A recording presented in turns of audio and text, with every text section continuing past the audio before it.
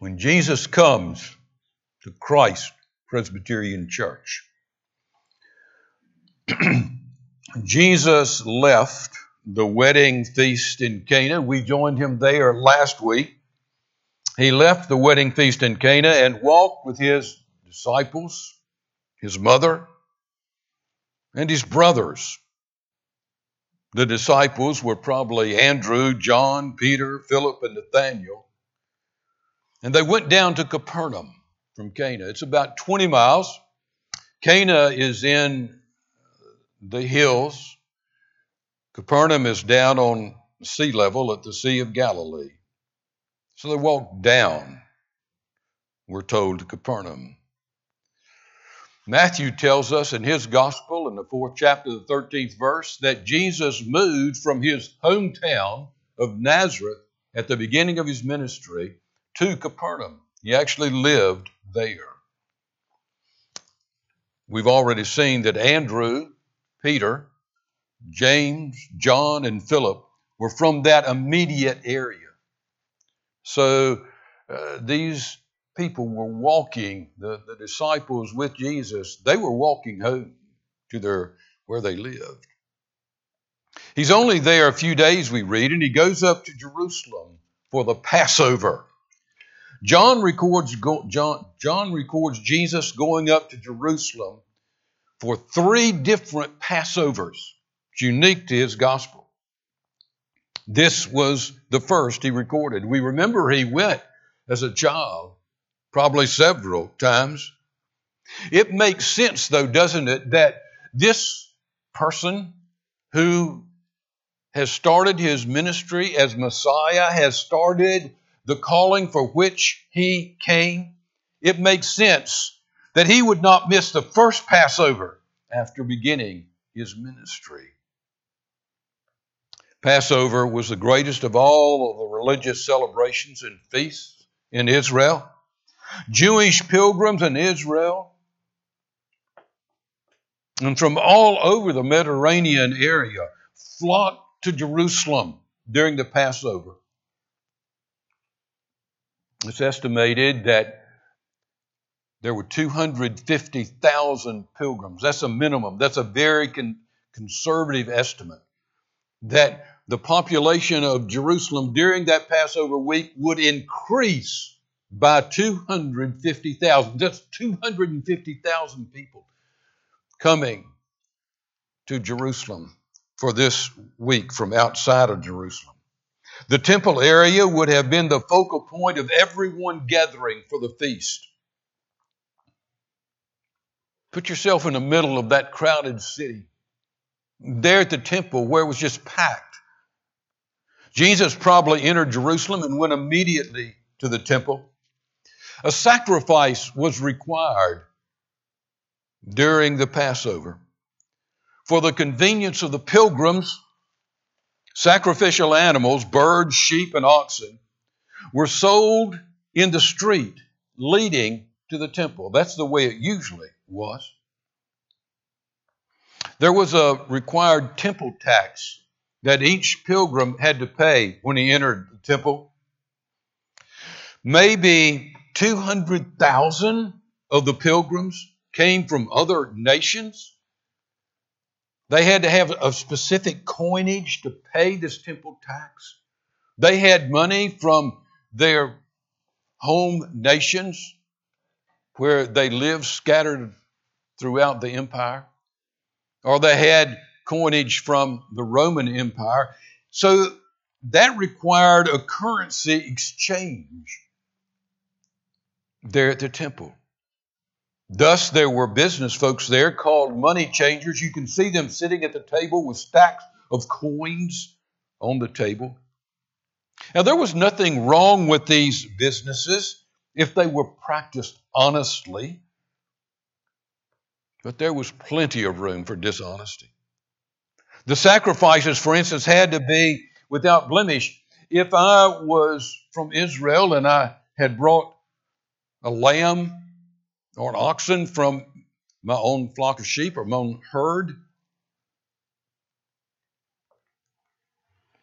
bringing one from my own farm, the priest might look at it and declare it to be unfit, declare it to be blemished, requiring me to buy from the businesses there near the temple. The money changers could charge exorbitant fees for their service. There's evidence that the high priest controlled or sold franchises to these vendors. That's part of the context, but we've only scratched the surface. If we're to understand what was happening, we must take into account what we learn from Matthew and Mark and Luke about this event. They place the event of Jesus cleansing the temple near the end of Jesus' ministry. Now, there's a reason for all this, so hang with me. In their Gospels, right after the triumphal entry of Jesus, near the end of Jesus' ministry, just before he was crucified, that's when this happens. As we have seen, John seems to place the event during Passover at the beginning of the ministry of Jesus. Was John describing the same event that Matthew and Mark and Luke described? John's gospel, it could be. John's gospel does not move in a chronological order. He could have easily just picked this event from the end and put it here in the second chapter. But it doesn't flow that way, does it? It doesn't read that way, does it? I agree with the scholars who say Jesus went to the temple and did this twice. Once at the beginning of his ministry and once at the end of his ministry. He did it twice because they could not let go of their unholy and materialistic desecration of the temple. And it was offensive. At the beginning of his ministry, as he approaches the temple and sees this, Jesus was shocked that all this buying and selling was taking place inside the temple. We learn from history that at one time the animal merchants set up their stalls across the Kidron Valley on the slopes of the Mount of Olives as the road approached the temple. That's where it used to be. However, by this time that we read this morning, they'd actually moved these businesses inside the temple itself. There was an outer court called the Court of the Gentiles, and they had moved it into that court, inside the actual temple. In John's record of this first encounter, notice that Jesus does not speak of their dishonesty in gouging the people who were coming to worship. He doesn't mention that. He is angry that they have moved the businesses into the very sanctuary of the temple. Look at verse 16. Take these things away. Do not make my Father's house a house of trade. He says nothing there about their dishonesty, as he does in Matthew and Mark and Luke.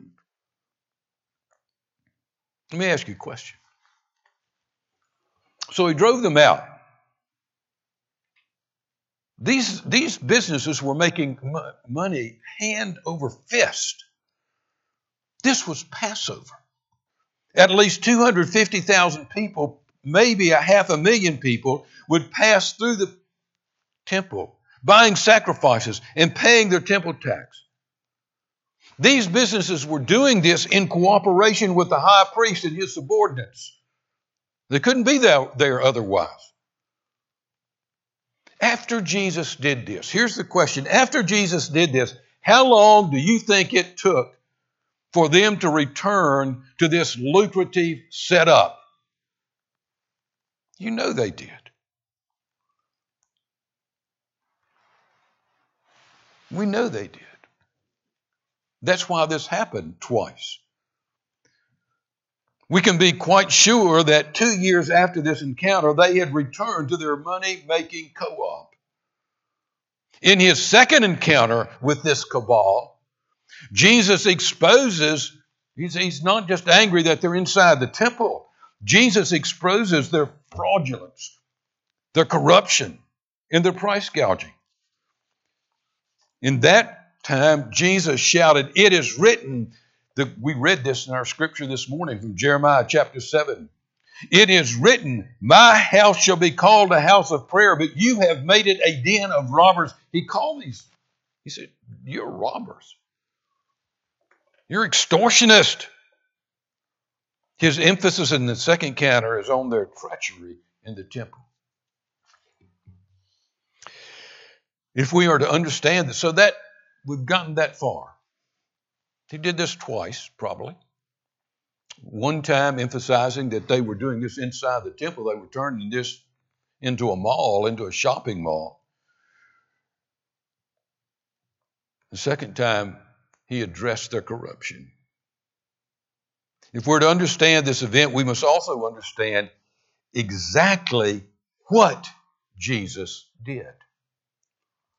Here were sheep, oxen, pigeons. You can imagine the noise, the smell. Owners and customers bartering. Money changers sitting at the tables with stacks of coins. Jesus did not pull out a scroll and begin reading from the prophets. In the second encounter, he did shout a verse from Jeremiah, but he was not preaching a sermon. He didn't call together the merchants and begin to negotiate with them and reason with them about what they were doing. He didn't have a meeting with the high priest. So we need to sit down and talk about what's actually happening here. No, Jesus wrapped some cords together, making a whip. And he began turning over. This is Jesus now. He begins turning over these tables. He takes the whip and begins driving the animals out. He was herding animals, their keepers, the money changers, the priest involved with this chicanery, and was literally driving them out by force. Now, all my life, I've heard Sunday school teachers and sometimes ministers say,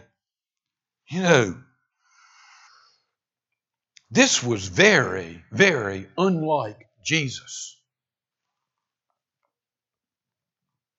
I beg to differ. This is exactly like Jesus. He not only did this once, he did it twice. Think about a different encounter. Think about when Jesus asked who I am. Who do you say that I am? They said, "You're the Christ, the Son of God." And from that point in his ministry, Jesus began to tell them that he must die on a cross. And how did Peter respond to that, the leader of the disciples? Peter says, "Jesus, that can't happen. The Messiah of Israel is not going to die on a Roman cross." And how did Jesus respond? Jesus got in Peter's face. He said, "Get behind me, Satan." Called Peter Satan for even putting that temptation out there. Oh, this is like Jesus.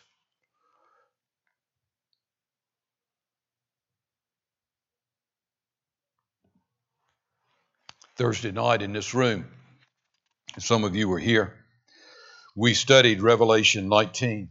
It's one of my favorite chapters in all the Bible. And one of my favorite scenes inside that chapter is Revelation 19, verse 11. It's on your scripture sheet. Look at it. Then I saw heaven opened, and behold, a white horse! Exclamation, behold, a white horse! The one sitting on it is called Faithful and True, and in righteousness he judges and makes war. His eyes are like a flame of fire, and on his head are many diadems, and has a name written that no one knows but himself. He is clothed in a robe dipped in blood, and the name by which he is called is the Word of God. And the armies of heaven, arrayed in fine linen, white and pure, were following him on white horses. From his mouth comes a sharp sword with which to strike down the nations, and he will rule them with a rod of iron.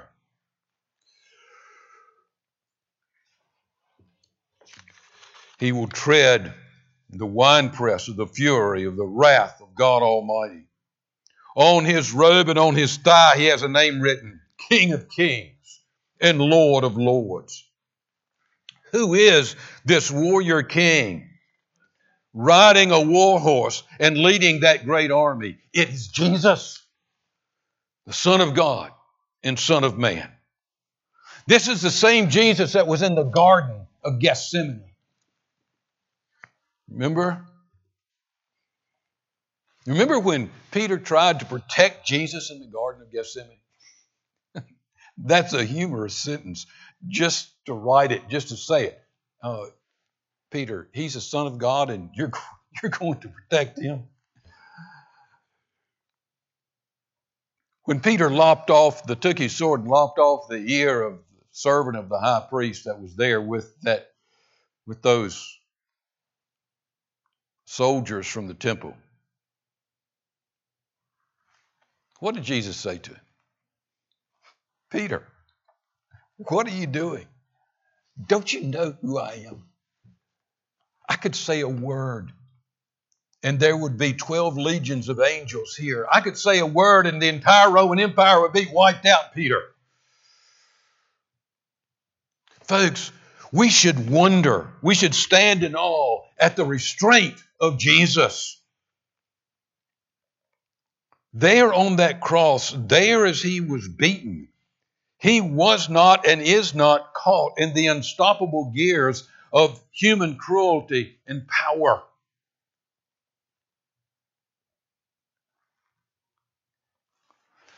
Go back to Jesus in the temple with that whip, driving those animals out, driving those people out, overturning the tables.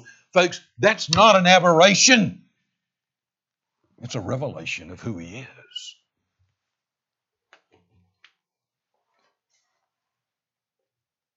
So we've covered that. No, this was not unlike Jesus. This was exactly like Jesus. But why did he do this? Why? John tells us his disciples remembered the words of David from Psalm 69:17. Zeal, it's there. There we read it this morning. Zeal for your house has eaten me up. Now you must know, I must tell you that Psalm 69, you can read this afternoon, is not a messianic psalm. In that psalm, David is suffering. He's hurting. He's being persecuted. And he says he's being persecuted because of the name of God, because he loves God, because he's serving God. And he says to God, zeal for your house has consumed me. Zeal for your house, God, has eaten me up.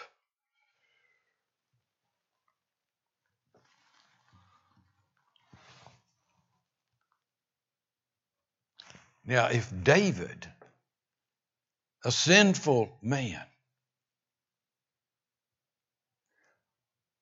if David said that he had a zeal for the house of God,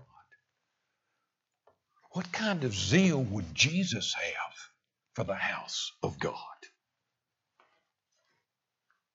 That's what the disciples saw. Take these things away. Do not make my Father's house a house of trade. Jesus Jesus looked at the temple as his Father's house. And we'll see in a moment, he looked at it as his own house. What if you went back to your house after this service and you found out that your house, the house where you lived, that you owned, had been taken over by thugs? They somehow had gotten your deed and they were in your house with all your furniture and they had turned it into a meth lab. You go to the police. The police say, "Why are you upset?" "That's my house." Well, somehow they've gotten a deed. That's what happened to the temple. People other than the people of God had taken it over. And Jesus shows up at his Father's house and says, "What are you doing?" "This is my Father's house." What's wrong? What's wrong with the picture in the scene before us? What's missing here? I'll tell you what's missing. The people of Israel, the people of Jerusalem, the priest, the Sanhedrin, had allowed this to happen at God's house. They did not have a zeal for God's house. Why were they the ones overturning the tables and driving out the livestock and saying, "This can't be"?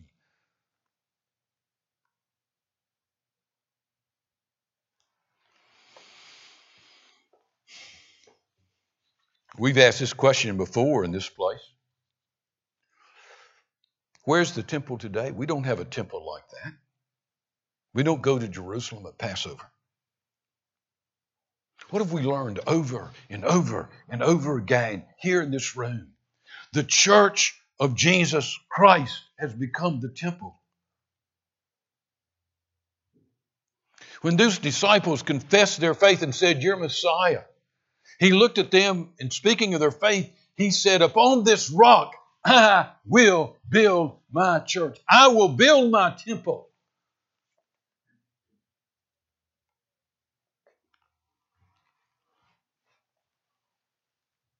Look at Ephesians chapter 2, verse 19.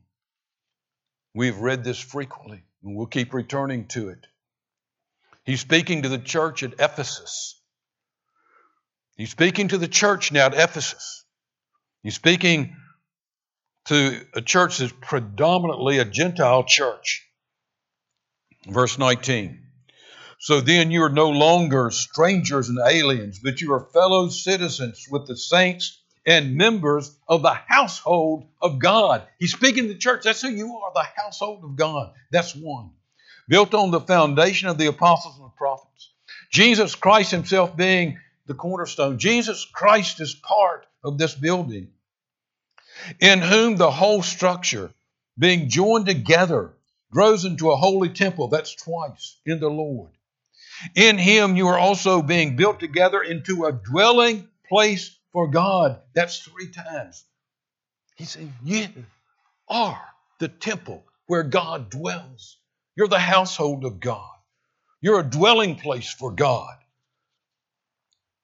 What is our zeal level for Christ Presbyterian Church? This is a valid question that this scene just puts in our faces. What is our zeal level?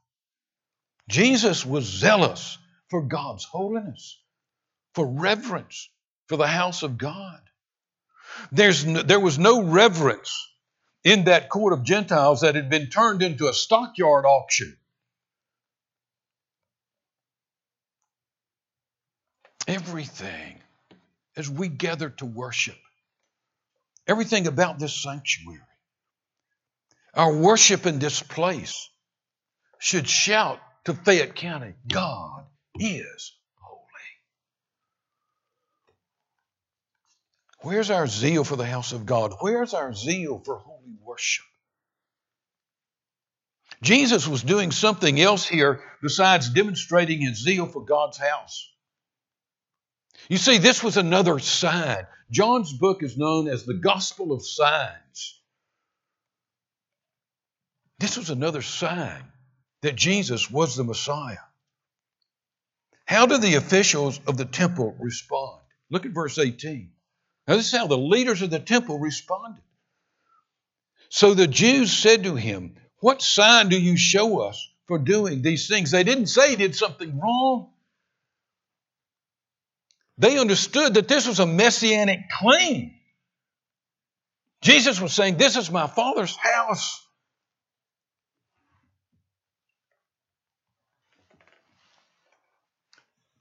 There was no Jew, not even the high priest, would refer to God as Father. It was Jesus. It was radical when Jesus said, "When you pray, pray like this, our Father." They didn't pray like that before this. No high priest would have said, "This is my Father's house." They understood this was a messianic claim that Jesus was making. Said, "What sign do you give us that you're the one?" That's what they were saying. Jesus answered with an encrypted message in verse 19. "Destroy this temple, and in 3 days I will raise it up." They laughed. It took 46 years to build this temple, and it did. It was 46 years in the building. They laughed. And you're going to replace it? If it's torn down, you're going to build it back in 3 days. Here, John comments that after the resurrection, they understood. He was speaking about the temple of his body. He was talking about himself being the temple.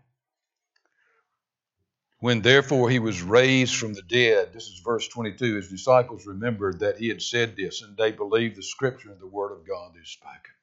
They remembered. They said, "Hey, remember Jesus said when he cleansed the temple? Remember? He said, tear this temple down, kill this temple, and I'll build it back in 3 days." They laughed. The temple is God's presence, isn't it? Wherever God is present, that's where the temple is. Jesus is God's presence. Look at Revelation 21:22. And this passage is profound, you all. Go home and think about it. Go back and read it. Look at Revelation 21:22. "I did not see," speaking of heaven, and saying, "I did not see a temple in the city, because the Lord God Almighty and the Lamb are its temple." Who's the temple? The Lamb? Jesus. What makes the church the temple of God? It's not because we have a steeple. What makes the church the house of God? The presence of Jesus. The presence of God is what makes it. What did Jesus say? "Where 2 or 3 gather in my name, I will be in their midst." He didn't say, "Where 2 or 3 gather, I'll be in their midst." He said, "Where 2 or 3 gather in my name, I will be in their midst." Why must we have zeal for Christ Presbyterian Church? It's not the structure. It's not the building. But when we gather as members, we could be gathered out there in that field right now.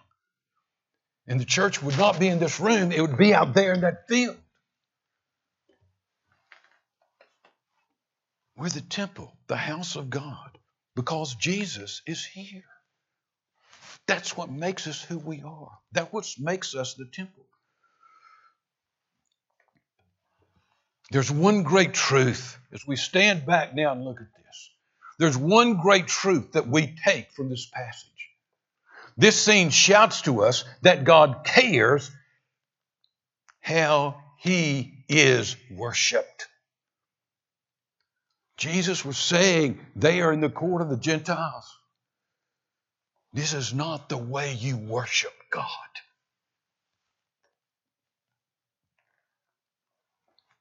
At the burning bush, what was God's word to Moses? Take off your shoes, Moses. Why? Because you are on holy ground.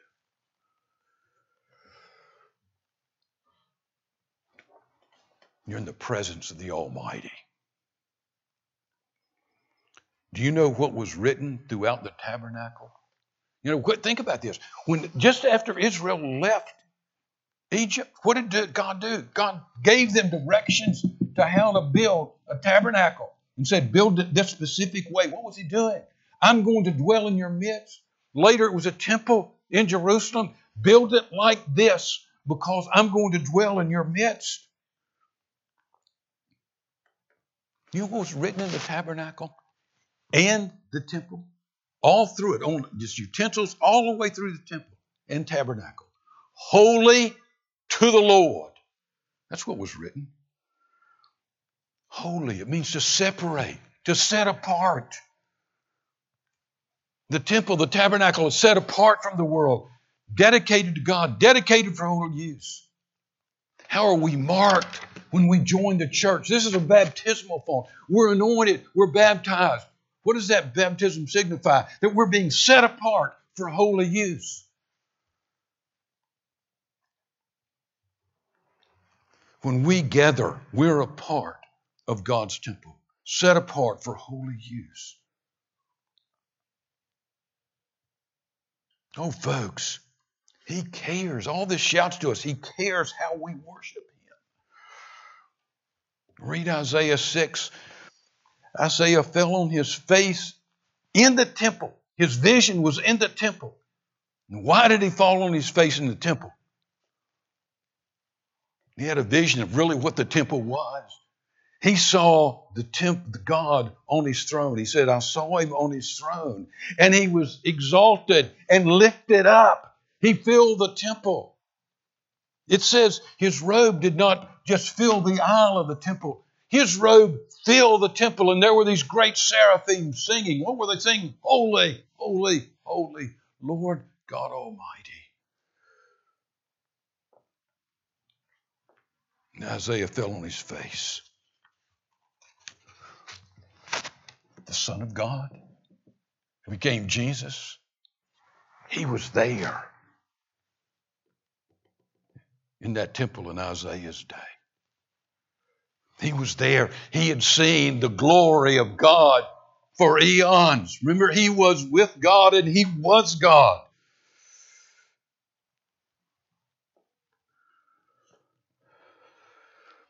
And here he was, walking into the house of God. And it was like an auction in a stockyard. Money changing. Sheep and oxen filled the place. Vendors were bartering. Would-be worshipers were being fleeced. God's holiness was being blasphemed. Jesus was shouting, there's no reverence in this place. You are actually blaspheming this very temple. This was the court of the Gentiles.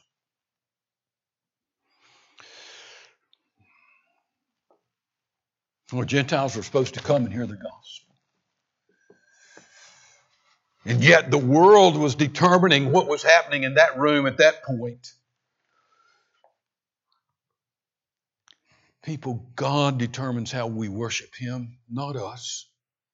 The evangelical church has spent the last generation letting the world determine how the people of God are to worship.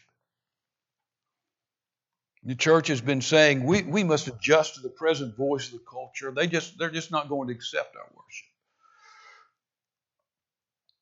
Well, let's hear the end of it. If you look in your bulletin, right under the order of public worship, fourth Sunday in Lent, March 14th, 2021 at 9 a.m. and 11 a.m. What do we read? We cross the threshold of the secular to the sacred, from the common to the uncommon, from the profane to the holy. The prelude is a sacred curtain dropped between the world and the sanctuary. During this time, be prayerful and reverent in preparation for the worship of our holy God in His sanctuary. Do you know where we got that?